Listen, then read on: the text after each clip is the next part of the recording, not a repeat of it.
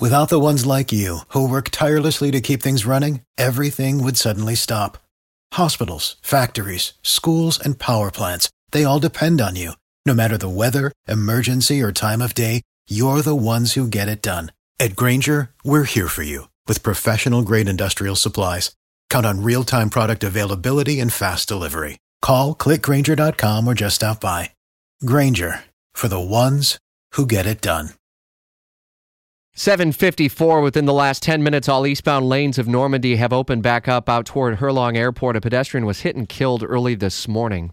One of our top stories we've been following for you on multiple occasions throughout the last year plus is the sinking of El Faro, and the Coast Guard Marine Board of Investigation continuing its 2-week hearing as it continues to uncover new information about what happened in the hours, days leading up to the sinking and lessons learned afterward. And a new analysis shows likely series that led to El Faro's sinking. Highly unlikely that El Faro would have survived in the weather conditions she faced. One of the key takeaways from Monday's opening round of hearings, what's on tap for today and some of the key findings so far. Stephanie Brown is headed to the Prime Osborne Convention Center for day 2 of these hearings. What's on tap for today?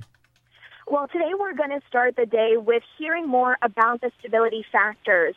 All that you mentioned already about finding out how exactly the ship flooded, that was presented last night in a special report that was generated specifically for the investigators. But the man behind that report, who's a naval architect, said that there are some things that are just outside of his scope of expertise. So this morning, we're starting the day with another stability expert to give more insight into the impact of the weather conditions and the flooding on board and how things would have played out. And then later in the day, we're moving into something that impacts the industry overall.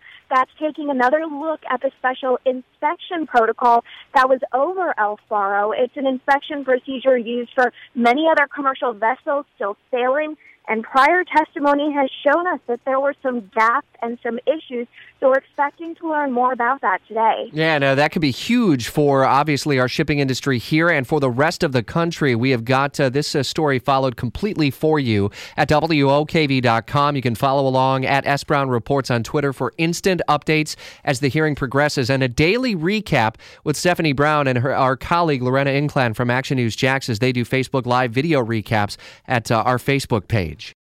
Without the ones like you, who work tirelessly to keep things running, everything would suddenly stop. Hospitals, factories, schools, and power plants, they all depend on you.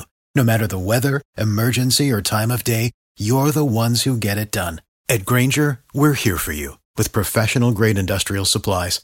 Count on real-time product availability and fast delivery. Call, click Grainger.com, or just stop by.